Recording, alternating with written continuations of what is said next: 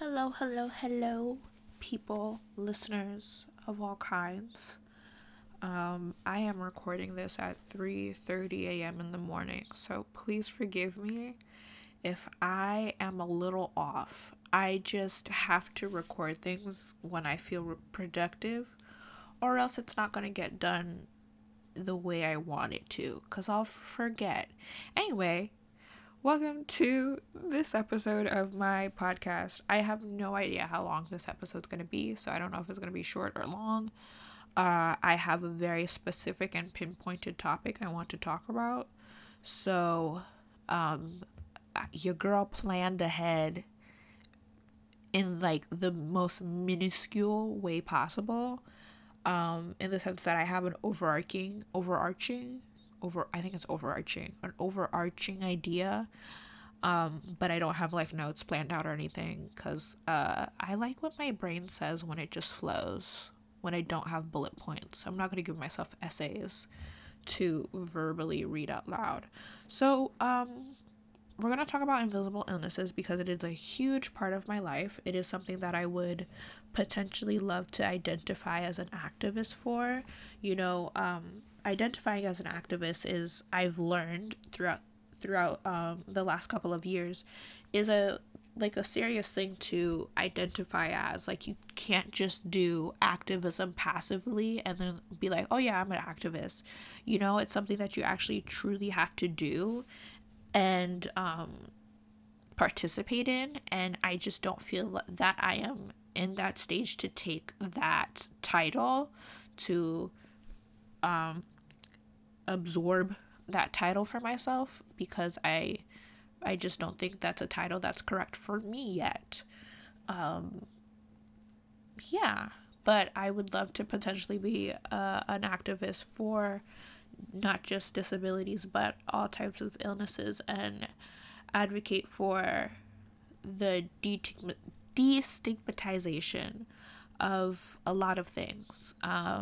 I think that's the best way I can describe myself, is being an advocate.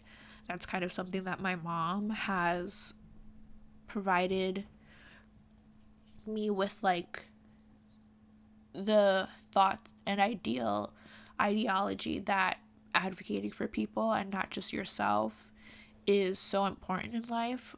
Of course, the first things I learned how to advocate for was myself, but personally, I want to just advocate for everybody that I can, because I feel like this term is used a lot, but like being a voice for the voiceless, I don't even want to be the voice for the voiceless. I want to give them a platform to speak. I don't want to speak for them. I want them to speak on their own, because it can kind of be a game of telephone where things can get misconstrued. I'm sorry, my voice cracks a lot, regardless of if it's 3 a.m. or not. But I want people to speak up on things, and I would love to have a big platform and then give it to people whose voices aren't heard, because I just feel like that's such a productive and beneficial way of using whatever platform you have. So it's really one of my life goals, however big my platform is. If I can amplify voices, then I feel like I'm doing something right. So I'm just going to talk about invisible illnesses and like disabilities and stuff like that, stuff in that nature for a bit. Since it is very, very late at night or early morning, however you want to consider it, it depends on how I'm feeling. Right now, I'm considering it late night and not early morning. But sometimes I'll wake up at 3 a.m. and be like, it's early morning. It all just depends on what you were doing throughout the day. But I'm going to talk about two really great creators that I appreciate so much, and they have helped me an incredible amount in my journey of following advocacy and activists, and understanding myself more. I have this like the theme of navigating is self-discovery, quite literally. So these creators have helped me like I said, tremendously in discovering who I am and things that matter to me. I would like to preface this by saying that I read an old creative blog post that was an assignment for high school in junior year. I wrote it when I was 16, so I had just gotten my transplant the year before. Well, not even the year, about 8 months prior to writing my blog post. And so I read it, and it reignited the flame under my butt that I have to advocate for people. I truly feel that it is one of my life's purpose to have some impact on the world and make it just a little better or just a little more accommodating. And that passion and that drive that I have has been so much more realized thanks to hearing other people with more knowledge talk about the shortcomings that we have in society and in this world. So if it wasn't for these people that I'm about to mention, I truly would still be lost in knowing what I wanted to fight for. So, to give a bit of background, if this happens to be your first episode you're listening to about me, I am Talia. That's my name. And I have chronic kidney disease. I have kidney failure. My natural native born kidneys, original kidneys, whatever you want to call them, they are non-functioning since I was 13 years old, probably a little before that also. So my natural kidneys do not work. I was on dialysis for 2 years until I finally got a transplant, a deceased donor transplant, which means that the transplant was not from a living donor. And I've had this transplant since 2016, so we're going on 6 years, which is insane to think about because I was in such I always felt like I knew my transplant was coming, but I've had a lot, and when I say a lot, I do mean a lot of obstacles with this transplant. So I'm very thankful for everything that it's given me and the time that we have together. And I don't take it for granted for a second, but I do often forget that I have a transplant sometimes. Because I feel normal, and I think that's a wonderful thing. It's like I forget that I have kidney failure sometimes because I'm just like, I'm normal. I'm a little weak, but I'm normal. And that's a very, very good thing for me to have. I'm very thankful that I can even think that way occasionally. But yeah, so that's a little bit of background. So I was on this chronic illness journey since 13, and it was an incredibly isolating journey because regardless of how old you are, when you're going through an illness, you feel isolated and you feel like you're the only person in the world who has this illness. No matter what statistics someone shows you, you feel very alone. So for me, I was a teenager who no one knows who they are when they're a teenager. Well, some people do, but it's incredibly hard to figure out who you are as a teenager, and I'm still working on it. That's why I'm doing self-discovery. But it's incredibly all you're trying to do as a teenager is get good grades and fit in.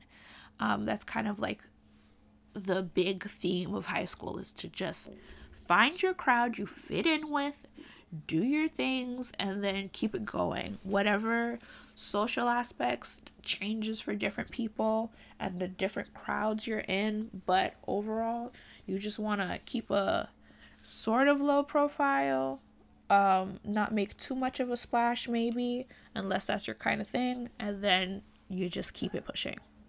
So like that's what I assumed a high school was like, and that's kind of what my high school experience was like, and the other people I talked to. So when you have an illness that is very is not evident in your appearance, but very evident in your behavior. As in, I had dialysis for 3 hours and I just was very fatigued all the time, and I couldn't go to school all the time. And it affects you in so many more aspects than just your kidneys. With that going, I could never really keep a low profile. I had to tell every teacher that I had kidney failure, because it would always come up at some point, whether I had to go to my nephrology, which is the kidney doctors, whether I had to go to my nephrologist because I needed my monthly exam, so I was going to be late to school, or I might miss the whole school day, or I was just extremely fatigued because I just had to give a bunch of blood, so they could make sure that I'm operating at a healthy scale. So, I just always had to make people aware of my kidney disease. And then also, in sophomore and junior year, people asking me if I was a new student, because they hadn't realized I was here the whole 4 years, because I was out of school 6 months in freshman and sophomore year. That's a little bit of background story about me. But yeah, also dealing with an illness that mostly affects elderly people. So the only people, like the 5 degrees or 6 degrees of separation I had from another person who was on dialysis was they knew my grandparents, and they would complain of how horrible and straining dialysis was. And like, it is very straining, trust me. But it's also completely different when you are a pediatric patient, or you're a geriatric patient, is what I was trying to say. But yeah, that's the long/short of my background. So yeah, I felt incredibly isolating, because I was like one of the only people I knew who was on dialysis. And then when it comes to peds dialysis, there weren't many people in my age range. The other people were much younger than me. Or there was one person in my age range, but like, have you ever seen teenagers talk to each other? It's the most awkward thing that could ever happen. And I just naturally have social anxiety, so like, I never know how to talk to someone my age. And it's just very nerve-wracking and scary for me. So I never had an outlet, which is why I made this podcast. I never had an outlet to talk about the things that bothered me and hindered me in my day-to-day life. And every time I tried to talk to a friend about it, the conversation would turn sour, is the best way I could describe it. It would get really awkward, because other 15, 16-year-olds don't really want to talk about medical issues with another teenager. And I don't know if I've said this, but let me reiterate it or iterate it for the first time. I don't even know if that's a word. But I do not blame anyone for, I don't blame anyone for my isolating feeling, because it's not like people were bullying me, or it's not like people didn't want to talk to me. It's that people didn't know how to navigate the situation. And how could I ever expect them to know how to navigate the situation when I didn't know how to navigate the situation, So, and plus I was a socially awkward person. So like, how was I supposed to knock down those boundaries and like figure out how to communicate with people? It's a very hard task to figure out when this is all new to you. I mean, I speak to you now as if I figured it out, but I haven't. I still don't have friends. I still don't have a comfortable place where I can talk about my illness, because it is a big part of me. But I don't want to just be known for my illness. I am also, well, not for only for a couple weeks, but I'm still also a regular teen, soon to be regular young adult, where I have other interests, and unlike like when you're talking to anyone with chronic illness who has been diagnosed either as a young adult or as a pediatric, just in the stage of life where it's quote unquote not common, Sometimes they might choose to dive headfirst and go full force into the medical field, or they might totally run the other direction. Those are like the two common reactions. I don't even know if there really is a middle ground, but I'm one of those people who dove headfirst and I fell in love with the medical field. And then other people are like scared of hospitals and never want to go to hospitals again. But just because I love the hospital doesn't mean I want to talk about it all the time, you know? Like I just, you know, people are talking about their regular every day-to-day stuff. And I'm like, oh yeah, and I was in dialysis last night, and you know, this teacher would never answer my emails. And then my peers, classmates, acquaintances, whatever you really want to call them, would just kind of look at me with like a blank stare and not really know how to continue the conversation. That's not their fault, you know. I never, like, it would be preposterous for me to try to place blame on them, because I try to put myself in their shoes and I'd be like, I'd probably be equally as awkward. I'm not gonna lie. Who I expected more out of was my teachers. That I definitely expected more out of them. So there's that.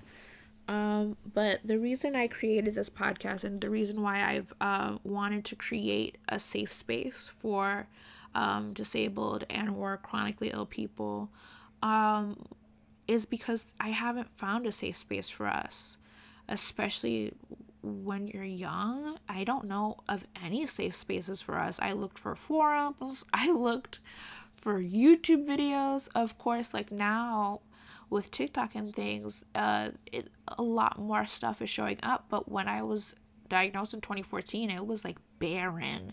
I would look for videos about pediatric dialysis, and they were literally videos from the early 2000s to the 90s.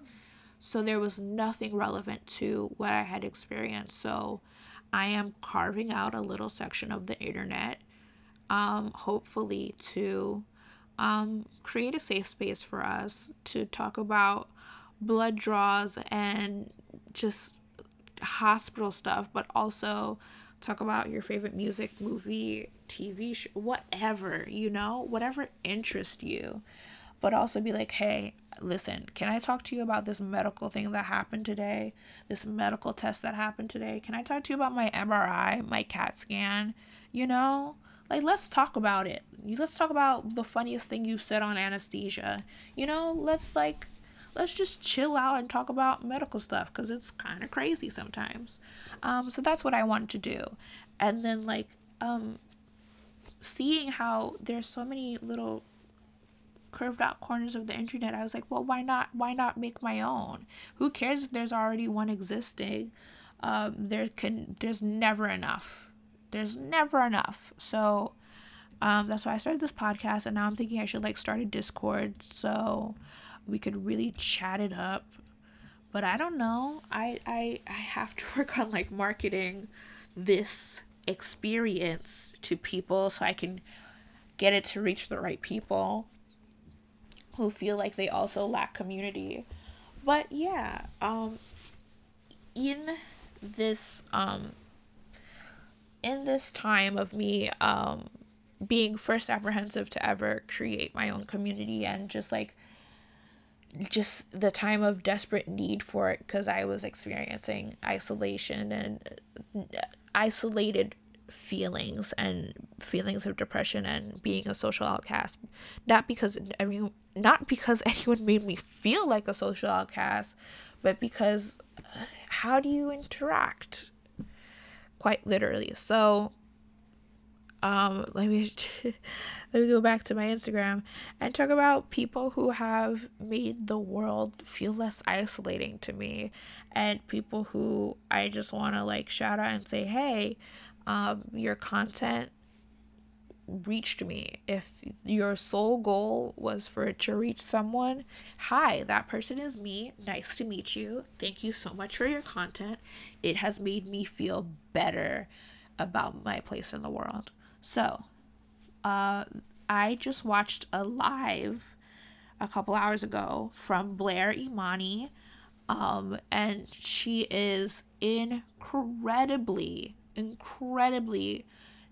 just like smart. First of all, she calls her like following smarties, so it's really great.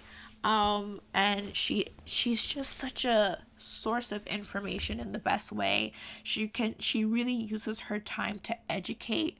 And I just want to make it known, no one is obligated to educate you. It's no one's job, so when someone sacrifices their time to educate and make things more accessible and easier to people, I am eternally grateful, and I am incredibly grateful to her. She talks about all sorts of things, in all sorts of spectrums, which can hopefully challenge the way you think about things, and also just make you a better ally. Which I'm going to do a whole separate episode on allyship, because that's a topic that I really want to discuss. As a Black woman, I've seen a lot of things, so I want to get into allyship. But what Blair does is she talks about disability and ableism. She talks about just so many things. She talks about intersectionality and the LGBTQIA plus community. She talks about so many things. She talks about colorism and race and just anything you can think of, really. It's hard to encapsulate her into just a short blurb. So I'm just really thankful for all that she does, and I feel so educated just by following her. And she makes it super easy. Like, she makes it so easy. Please just follow her. She's amazing. And she has little reels and TikToks. I believe they're on TikTok as well, of just great snippets. Her signature series is Smarter in Seconds. Literally Smarter in Seconds. You can question your bias within seconds. It is incredibly useful in this fast-paced world, and from someone who has a short attention span and loves compact, concise things, it's very helpful, and it gets the point across in an eloquent and yet meaningful way. Just chef's kiss. So I'll tell you where her at on Instagram. It's her name, so BlairImani.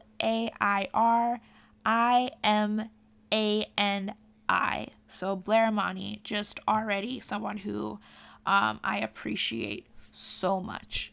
And the next one I've talked about before in my podcast episode about like accepting disability. I also think I talked about college in that episode. So this is Imani Barbarin. I am so sorry. I think it's Barbarin. I hope I said that right. I will look like a fool. This will be shameful for me if I didn't pronounce that right. Yes. She goes by Crutches and Spice. And she talks about disability advocacy, I think would be the right word in this sense. Or just, she talks about disability all the time because it is a part of her life. And she is a disability rep, I believe. Yeah, she works for a nonprofit and she talks about it a lot. And she's also a disability blogger, and content creator, public speaker, model, actress. I'm just kind of reading her bio on Instagram right now. But what I found her on TikTok, and it was like a life-shattering moment when I started watching her videos and analyzing my life, because I think I talked about this briefly before, but no one really ever wanted to say that I was disabled due to my kidney failure. It was never brought about, even though I had 504 forms, which are directly impacted. They are directly come from the impact of the Disability Act the Disability Rights Act, I believe. Don't quote me on anything. I'm still a baby learner, and I didn't research enough. Like, I know what I'm talking about. Not enough to spread the word, but I know what I'm talking about. And I'm giving you better resources than me. I am a secondary source or a tertiary source. I'm giving you better sources to look to. But yeah, so I had 504 forms that literally count as disability forms in middle school and high school because of my kidney failure, but no one wanted to label me as disabled. And through Imani's content, I've realized that I am disabled. Disabled is not an inherently negative word. And it means so much more, and it has such a different meaning than what we've been led to believe. It's not this end all be all of like, woe is me, this person needs to be coddled all the time. And one of the key words that I remember is like infantilism, which is like treating someone with as an infant or a baby, or really not allowing them to have independence, which is not something that I personally have experienced, but it's definitely something that it's a rhetoric and ideology that I have definitely co-signed on when thinking about people with disabilities. Because I was not listening to the people with disabilities, I was getting secondary, tertiary, just non-primary assessments of their situation. I was not listening to disabled people. I was listening to news anchors talk about disabled content, or not even disabled content, disabled experiences, which they really truly know nothing about. So Imani has been incredibly helpful in my own journey of self-discovery and understanding my world and the outlook of it. So these two women are people that I recommend greatly. There are a plethora of more people that you should listen to and consider. And I'm trying my best work to educate myself on deaf and blind, because those are some of the disabilities that I see most often in my day-to-day life. Scratch that. I have to work on how I see the world and my perspective. And I have to work on treating everyone with the same respect and kindness. And these are my words. I have to treat everyone with the same respect and kindness that I would treat a disabled person, because I shouldn't be infantilizing disabled people, and I should just have a baseline of respect for everyone, no matter if you're disabled or if you're able-bodied. There should be a baseline of respect, and that's what really the fight has always been for. But it's also important to know that this is something that I've read when talking about race dynamics. You don't just want equality, you want equity. We don't want everything to be on the same page, because Black people would still be at a disadvantage. And I'm just talking about racism in the United States. You need equity because the race gap has been pushed so far ahead that if you just give equality now, there is still too much of a gap to bridge. So the same thing would be with able-bodied and disabled people. You don't want just equality, you want equity, and that looks very different for different types of disabilities. And it's just setting the framework in my mind to be always questioning, always taking my time to assess what I'm doing. Just take your time and be like, well, is this a good idea? Is this how someone would want to be treated? And when in doubt, ask, look it up, do your own research. Just don't think you know the answer all the time, because sometimes you don't. Even if it's a disability that you yourself have, maybe the general consensus is different from what you would want. It's just educating, because you have to understand the multitude of perspectives and not just base everything on your own life experiences, because that is incredibly selfish. And just very close-minded, very close-minded, and you will be, as my mom likes to say, like, when you get out in the real world, you'll be shocked, because to just view everything in your own sense and in relation to you, it does more harm than good. So I'm going to talk about some things that I've learned from my journey in educating myself in ableism and advocacy for equity and rights for all people. So I'm gonna base a lot of this off of myself, because the only experience I can talk about is my own, and then I'll make connections, because that is the easiest way for me to understand things, is connecting things to my own life. I know it sounds self-centered, and I just talked about being selfish. However, my brain works best with examples. It doesn't mean the example has to be me. It's just, it works best if it's me, to my brain. But any type of examples help me understand. So, if you have anything that you want to share with me about understanding certain people's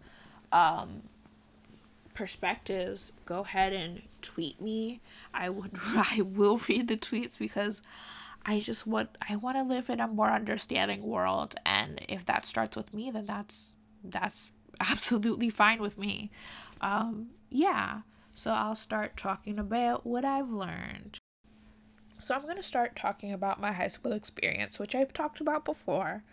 I just feel like it's a great basis to talk about. So I mentioned earlier in this very episode that I was out of school for 6 months. If you don't know, the school year in New York State, and I think almost across the US, is 10 months. So I was gone for half plus of the school year, because I needed to regain my strength. I was going to dialysis for 3 hours, 3 times a week. I needed to recuperate. My body could not take the physical stress I was putting it under. And I received what is called home instruction. And I want to preface this by saying that anything that the home instruction teacher knew about the curriculum of my high school was given by me. I had to tell them what we were doing in school. They never talked to the school directly. It was sent by the Department of Education, if I'm not mistaken, and was it. They were just kind of like, here's your home instructor, now deal with it. There was never a plan set to accumulate credits in all of my grades. In all of my classes. It was very much like a half attempt, not a full attempt, to truly get me back where I was going and back on track. It was a very nearsighted plan, and it did not foresee the future for myself. And I've said this before, I felt like I was punished for being sick. I felt that way on multiple occasions, because later on, to skip ahead a little bit, I had to go to summer school 3 out of my 4 years of high school. I will admit that I did fail one class on my own accord. Well, I failed 2 classes on my own accord, because the weight of the world was on my shoulders, and I couldn't do it. And I'll go into that in more detail. But I was in summer school every year after freshman year, because the way home instruction was set me up for summer school. It did not help me. It kind of just hurt me along the way. It didn't do as much harm as people plan for it to do. And this is absolutely in no regard a diss or any kind of commentary on the people who are home instructors. This is very much out of their control. I am talking about the system in place, and not the instructors. So I needed an instructor my freshman year of high school. I blanked out for a second, sorry. I also needed one in my 8th grade year in middle school. So let's talk about the one that I had in 8th grade. They were a kindergarten slash first grade teacher. So they were not well versed in the things that I was studying. So it was completely out of their hands whether I fully could grasp the topics or not, the subjects at hand. They were incredibly nice, but when you're a teacher who teaches first graders and kindergartners, and you're trying to teach algebra that even you don't use on a daily basis, it's gonna be difficult, you know? Everyone says it, but a lot of the things that you learn about math in algebra, you don't use in the real world. I'm taking statistics now, and I can almost guarantee I'm not going to use any of this stuff because I'm not going to be a mathematician or doing anything with statistics. I'm not going to be like a researcher or something. Like I know that that's not my path right now. But hey, I know how to do statistics. And sometimes it was awkward because I would get the answer before he did, and he would be like, "You got that wrong," and I'd be like, "No, I didn't." And I would show him my work, and he would be like, "Oh, yeah, you got it right." And because math is my forte, English and history are not. That's why I'm going into the field of math and science. But yeah, it was just awkward. Like, it was kind of like, how is this ever going to work? It's already a plan that's going to fail if you don't have someone who's well versed in what they're trying to teach. And that leads me on to a bigger discussion of how summer school is not a help at all. Is not a help at all. At least the summer school program I went to. How is someone in a couple of weeks supposed to get something that they were supposed to learn throughout a semester? It is almost completely impossible. And everything I learned in summer school were things I learned in middle school. So what I was trying to learn in summer school at high school were already topics I had discovered. I rarely, if ever, I almost never learned a new topic. So I was coming to summer school thinking I would be supplemented for the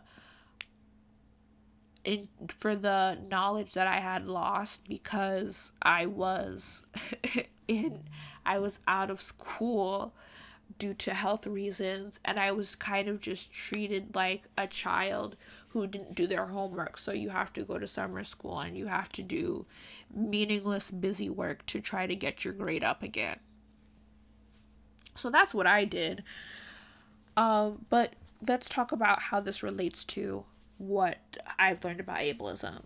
So we live in a society. I love how that phrase is a meme, and I don't know the meme connection, but we live in a society, and we live in a society that what was I gonna say, that amplifies productivity, that values you by your productivity and what you can do for others and not what you can do for yourself.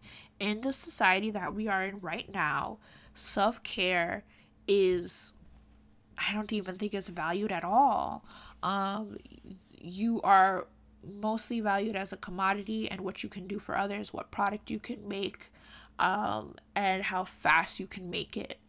And it's incredibly harmful for everyone, not just people who are disabled. It's incredibly harmful for everyone because it is detrimental to your mental health, which then in turn can be detrimental to your physical health.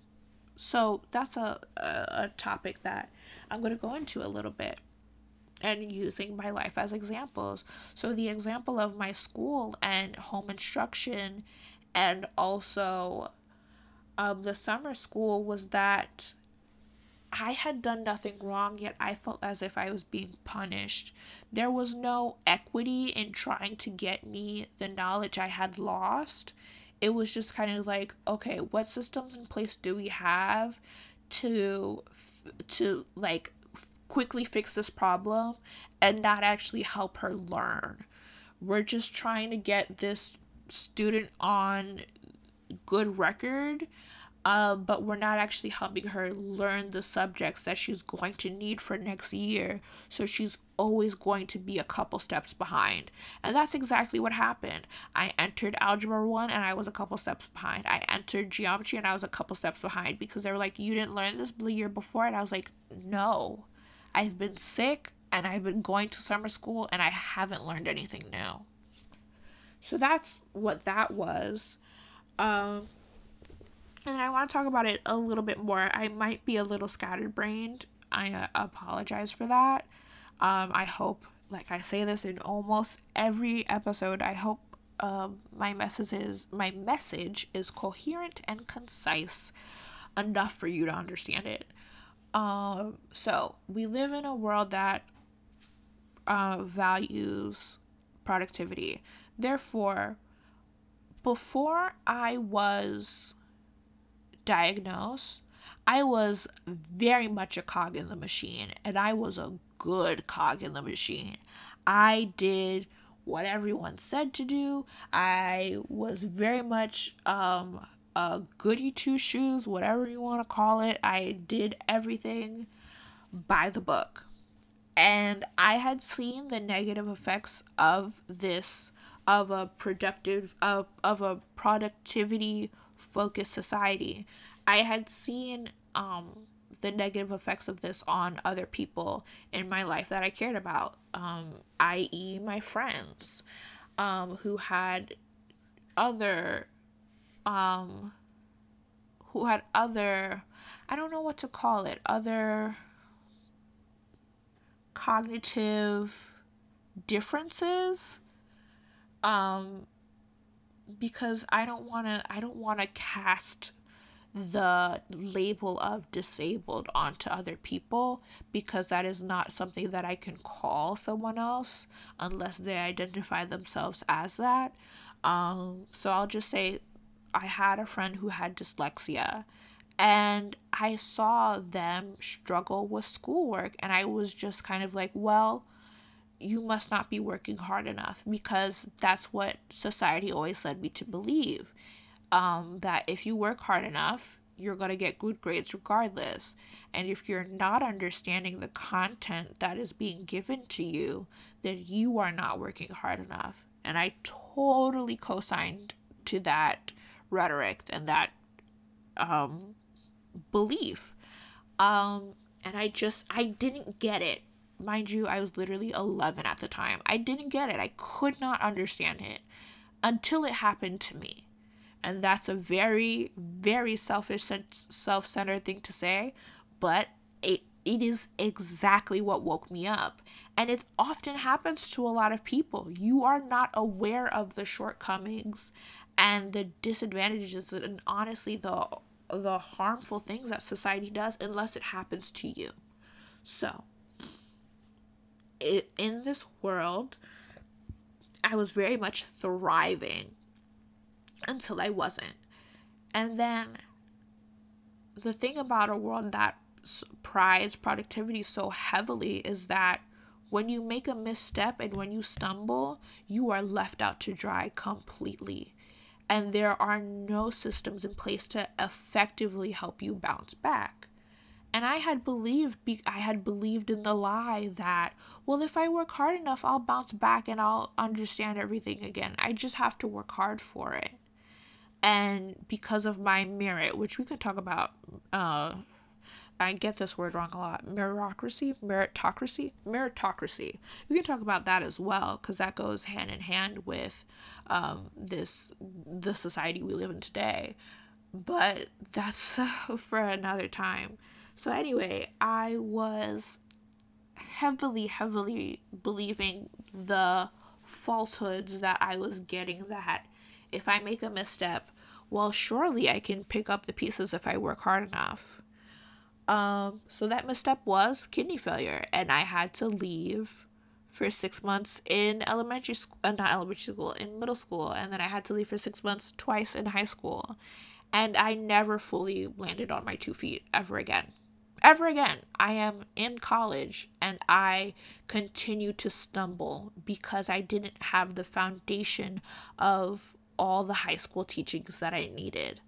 And it affects me all the time. And as someone who equated their self worth heavily to their grade, it's been a lot of unlearning that I had to do, because I would quite literally feel less than if I did not get a perfect score, and if I did not get good grades. I felt less than.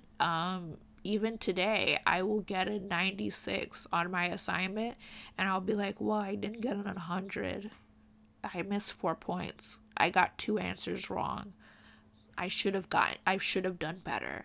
And that way of treating yourself and thinking is incredibly harmful, but it's also incredibly normalized and what we're conditioned to think nowadays. So, and this happens regardless if you are disabled, dealing with a mental illness, or any type of illness. Even if you're able bodied, this can happen to you. How many times have you seen just memes about missing one math class and then not knowing what the hell is going on ever again? In a system of learning, that should never be the case. There should be systems in place that help a student get back on track. You're not actively learning anything and you're not actively teaching anything if someone misses one day of class and they can never get back on track again. That in and of itself is a flaw, because life is unpredictable.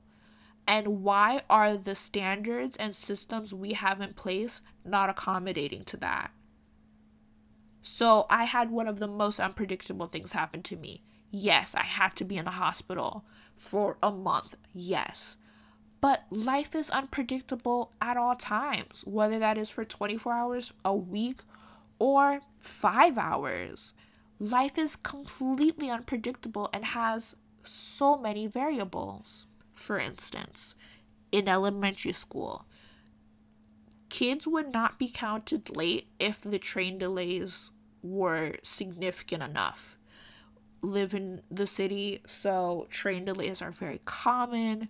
And if you were coming to school and there was a train delay and you were unfortunately late to school, it was not counted. You were not penalized for it heavily. Sometimes it would even happen with absences. If the trains were just that bad, you wouldn't even be marked absent. That was a very rare occasion, but it did happen. If we can make those accommodations for travel to school, why can't we make them in other things? And this is all inherently ableist, and I can't necessarily explain all those things to you. I can try later on. I'm just kind of setting the groundwork and what I understand. So we live in the current systems that are in place won't let you even be absent enough.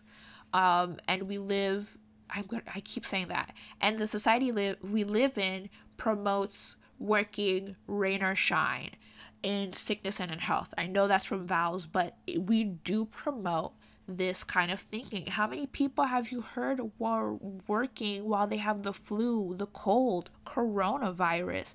People still had to work because not only of the productivity focused society and the merit focused society, but also a capitalistic society.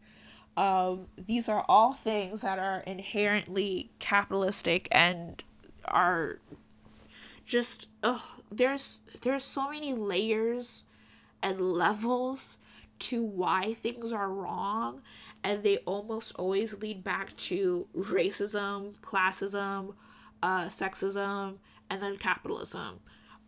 In my humble opinion, and in the research that I've done, a lot of it leads back to these things, and it takes a lot of unlearning, because this is the groundwork and the foundation of the world we live in right now. And that's why it's so important to not just say, revise it and reform it. We have to abolish it, because you can't reform racism. You have to abolish it and wipe it clean and build new foundation that is more supportive. I want to give myself a pat on the back for that analogy, because that was gold for 4 a.m. in the morning. I'm gonna get a little cocky and give myself a pat on the back. Okay?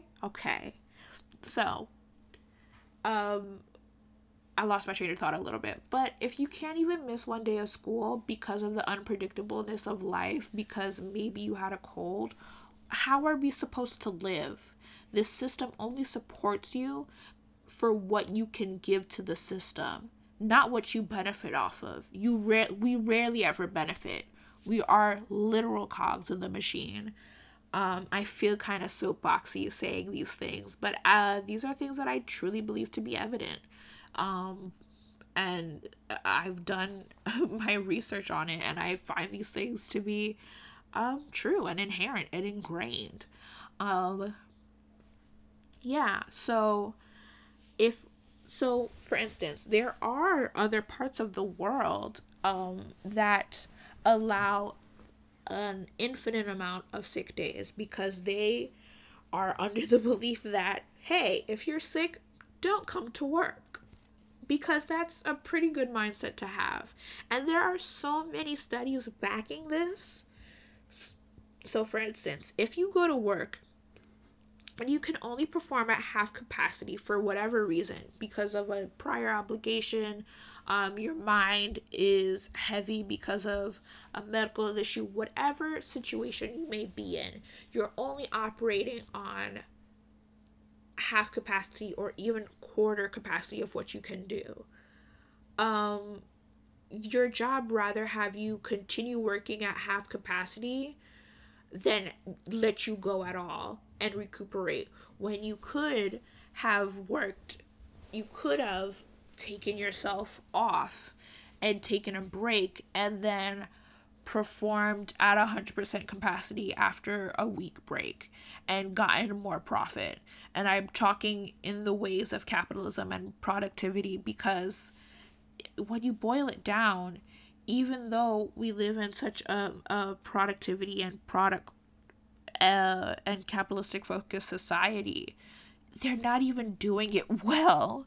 Like, if you really wanted the most profit, you would let your I almost said students, you would let your employees have the days off to recuperate off of stress, so that they can then work at their utmost potential.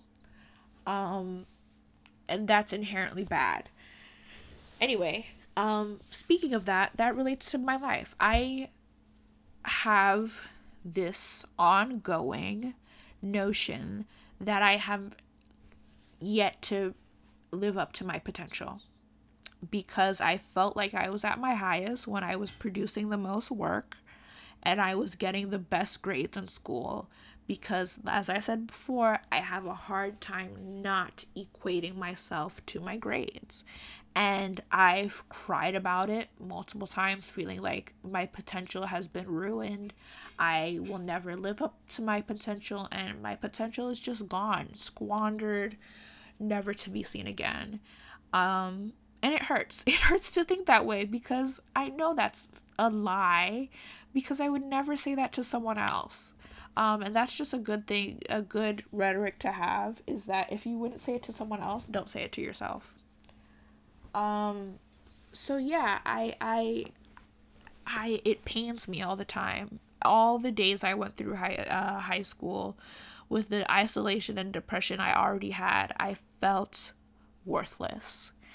And not necessarily worthless, like worth nothing. I felt literally worth less than I was before.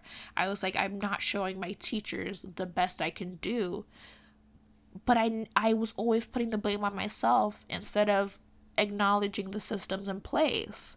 How the heck am I supposed to live up to my fullest potential, whatever, if I'm never given days of rest and I'm on dialysis 3 times a week and I'm never given a day to rest? They expect me to go to school every single day, rain or shine.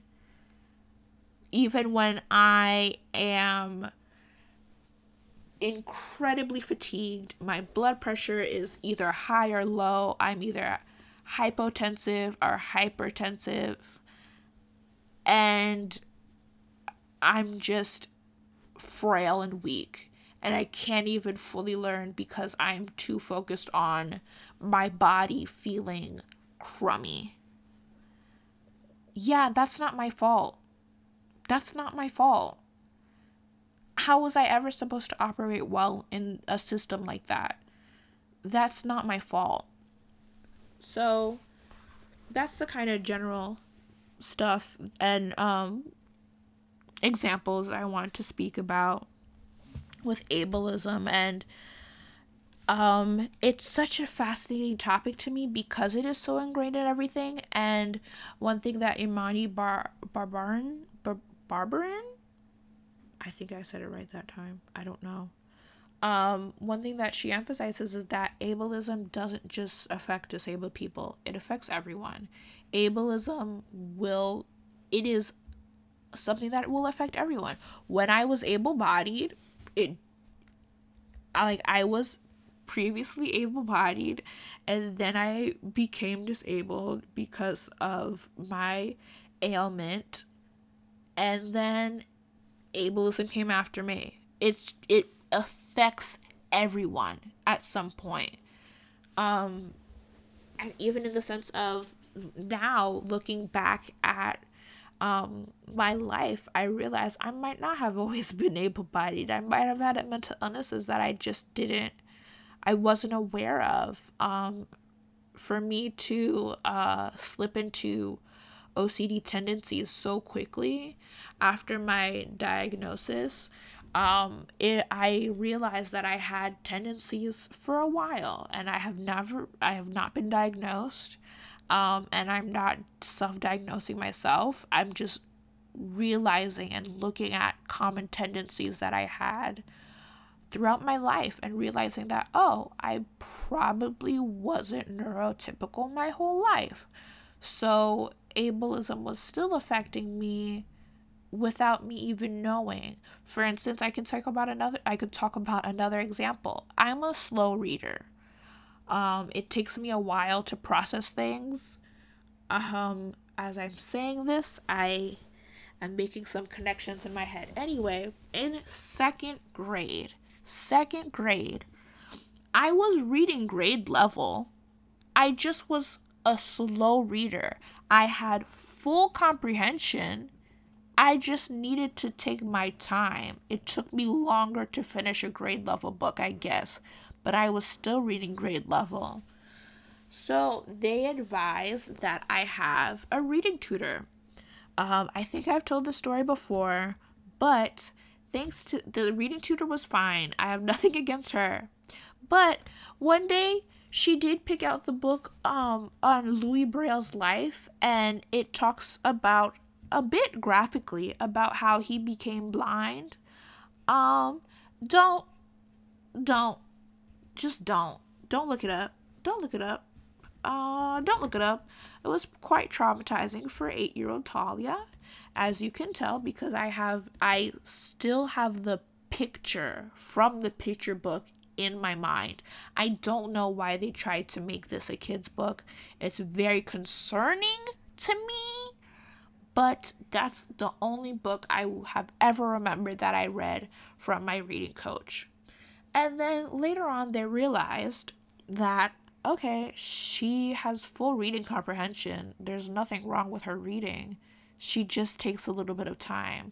So then they swiftly took me out of the program. I didn't even do it for the whole time.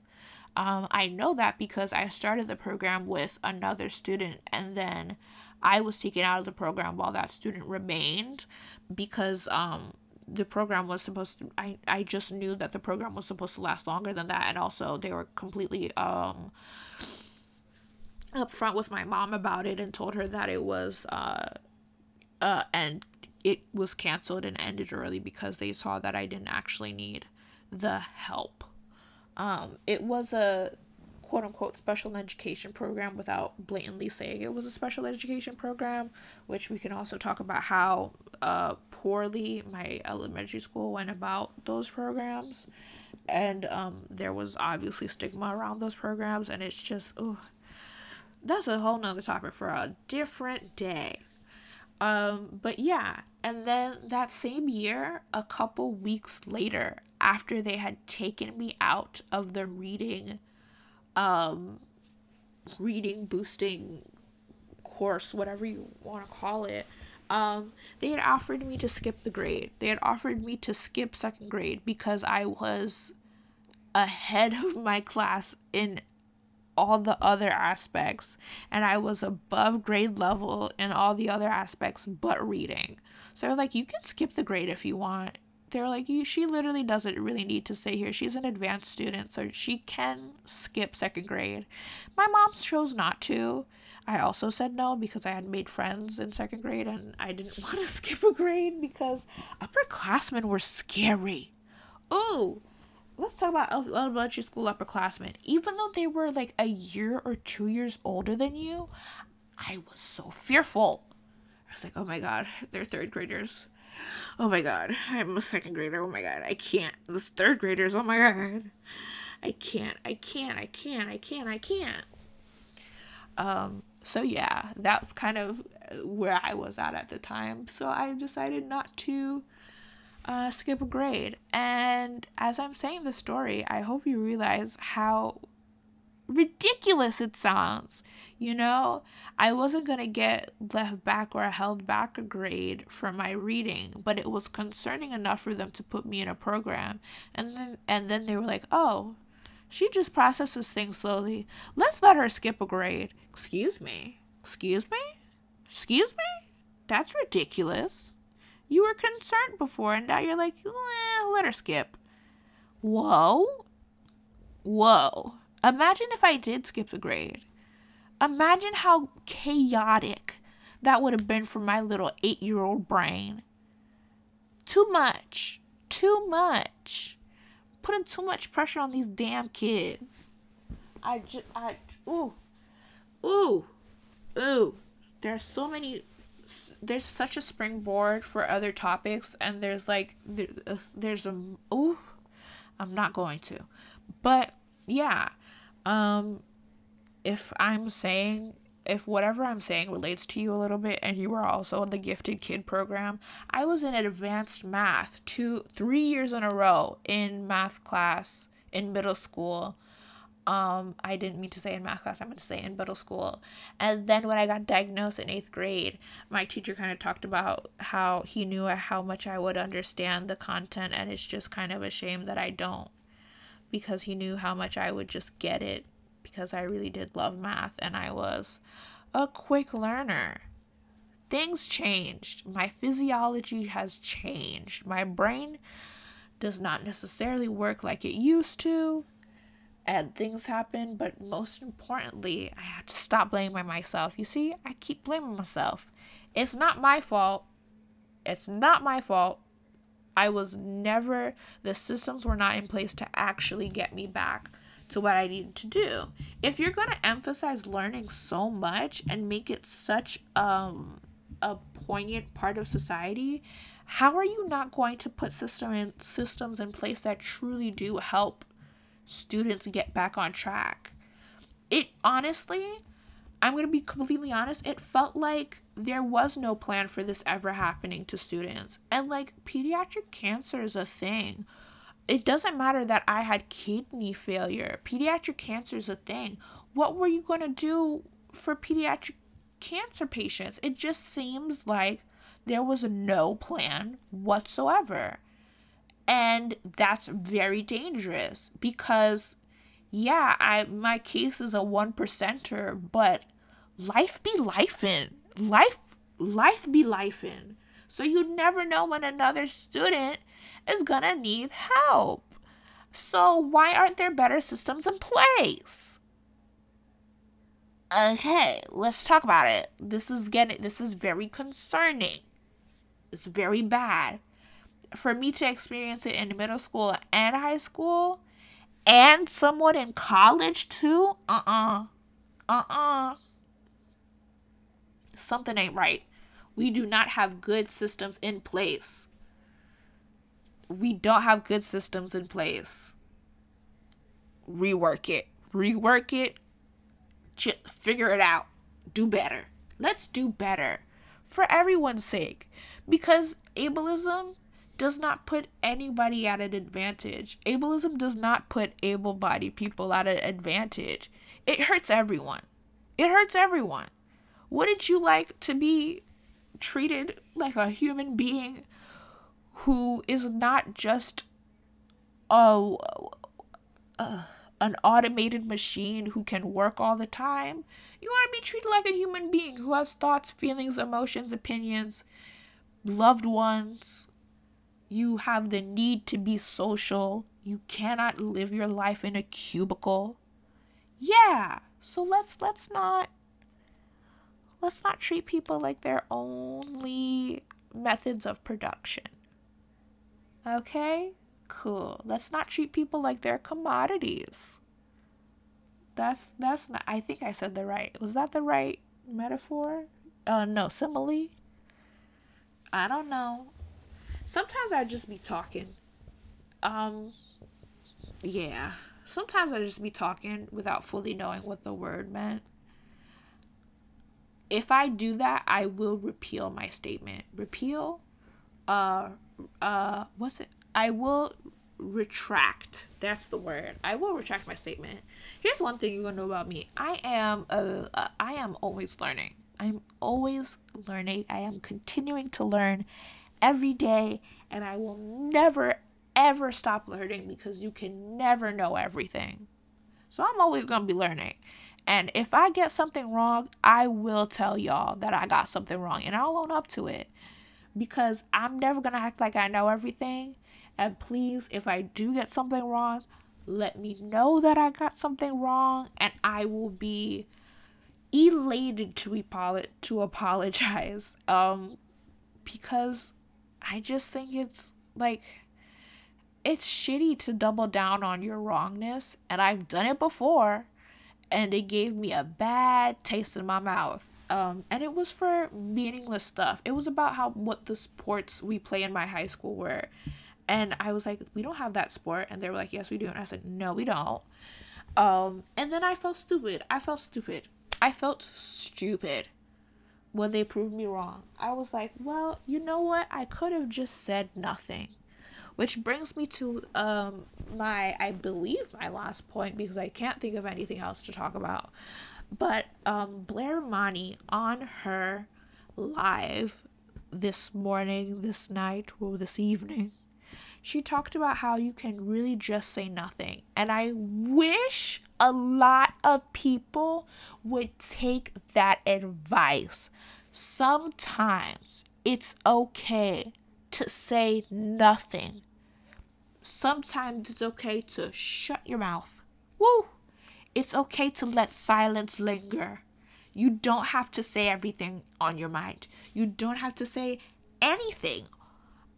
Sometimes it's okay to be quiet.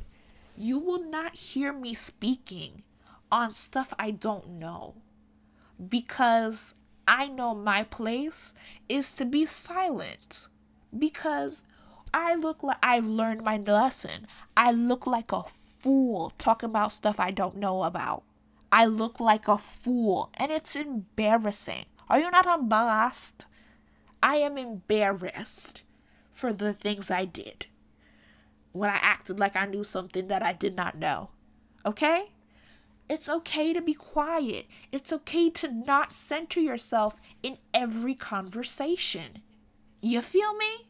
And that's going to lead into my episode on allyship, which is what I'm going to record next. in this productive night owl session that I'm having. Um, just a little anecdote. I used to, so when my mom would always call me a night owl, and long story short, I was always out at night, sneaking out of my room to watch TV in the living room at like 1 a.m. So, I'm not new to this, I'm true to this. um, so she would always call me a night owl, and I thought the phrase was night out, like night O-U-T. I was like, yeah, I'm a night out. What of it? I'm a night out. I have no idea when she finally clarified it for me. I was definitely too old. Like, it was maybe 5 years later or 6 years later, and I was like 11 or 13. And I was like, oh, it's been night owl, OWL, this whole time. I thought it was night out. She was like, why would it be night out? And I was like, night out makes a whole lot more sense than night owl. Like, you spend the time, you go out at night. You're a night out. Night owl is just, I don't like it. So, do you have any phrases or expressions that you have edited through misinterpretation that sound better the way you used to hear it? I have tons. I can't remember any of them right now, but I have tons. Night out and night owl is the only one that I can think of right now. Sign my petition to change it to night out. Of course, that's not a real petition, but doesn't it make more sense? Don't you love this podcast? You get heavy hitting information and talking about societal and issues that are ingrained in the makeup of America. And then I talk about expressions, meaningless expressions. Oh, also, like, everything is racist. Like, everything is racist. Did you know that the way we knock, like the common knocking sound, is racist? Found that out through a TikTok video. Like, everything is racist. Like, everything is racist. So, like, I'm not gonna say phrases anymore until I fully know. I really should stop saying phrases that I don't know the origin of. What if night owl is racist? Then we really should change it to night out. Okay. So that's my job. Yeah. That's something that I can do before just saying random phrases. Is check to see their origin, because if you don't believe that racism is ingrained in America, please look at all our idioms, euphemisms, phrases, all that crap. All of it. It's all embedded in racism. Woo. Woo Chile. I know it's Woo Child. I just want to say Woo Chile. Ha. This is when Talia gets tired of talking about a serious topic, and now she's lightening the mood, I guess. I don't know what I'm doing. I just talked about myself in third person. That is not a cute look. That's not cute. We don't talk about ourselves in third person. I did it again. Did I?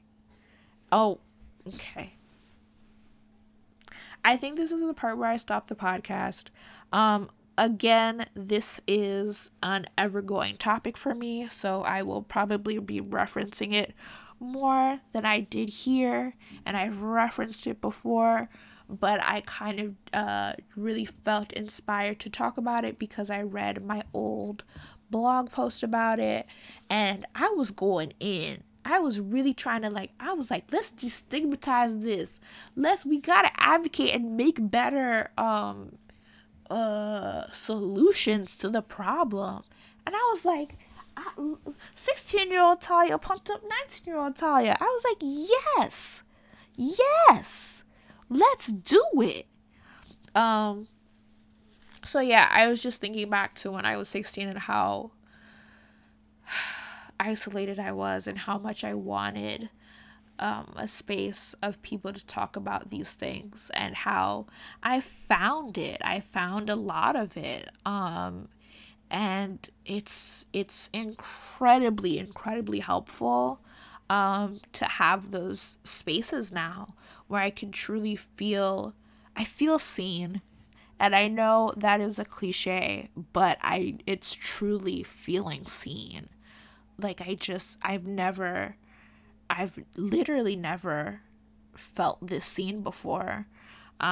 People are always talking about representation in films and movies, and I'm like, I don't feel like I've ever been represented in a film or movie.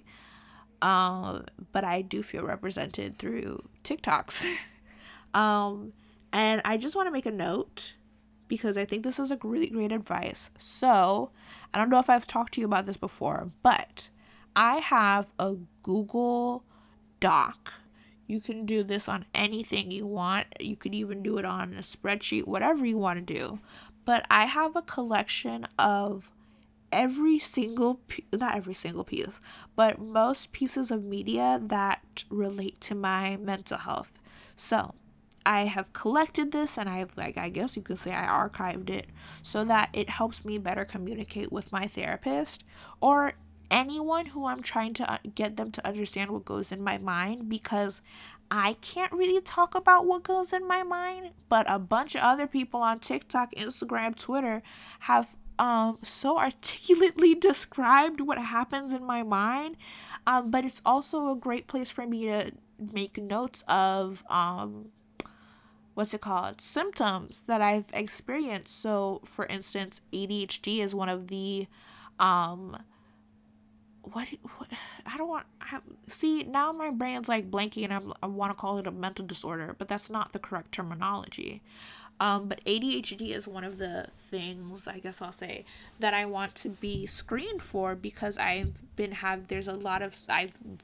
the symptoms are like describing my life, and I'm like, excuse me? Who's in my head? And why are you so good at articulating what's been going in my head for the past couple years? So yeah, if you could make any type of document, folder, whatever you want, and just like anything that you really relate to, like instead of like commenting relatable like we used to do in 2014, maybe just save it and be like, hey, you want to understand my brain? Here's this document of things that I think really do my brain justice. Yeah, I haven't brought it to my therapist just yet, but I plan on giving her a peek of it. I have so many things on it on the doc. There's like over 100 things. I think we might be in the 200s. I'm on the internet a lot. And I'm seeing a lot of symptoms of other things. And I'm like, I don't know what I have. I'm not going to diagnose myself. However, this brain is not neurotypical. That's all I know. Because at this point, this is my opinion. I don't know if it's unpopular. I don't know if it's controversial. And I have seen a therapist back this up, because they're saying in the capitalistic society, it's very hard to not have mental illness. I think everybody has mental illness. I don't think anybody is neurotypical. I think that neurotypical can exist, but I don't think it can exist unless you have an incredible amount of resources to not be worried about anything. And then even with that, you see rich people get addicted to like drugs and stuff, or just the power that they have. So like, I don't think anyone's neurotypical. You either like, I don't believe anybody's neurotypical. I really don't. Everybody's neurodivergent, and there's just different degrees, I guess. I don't know. Because I know comparing things in degrees is also a harmful thing to do. Like when people are like, well, my autism is worse than your autism. Like, that's not healthy. That's not healthy at all. We're not trying to do an oppression Olympics. We don't do that. Yeah. But I don't think anybody's neurotypical. How are you neurotypical? How?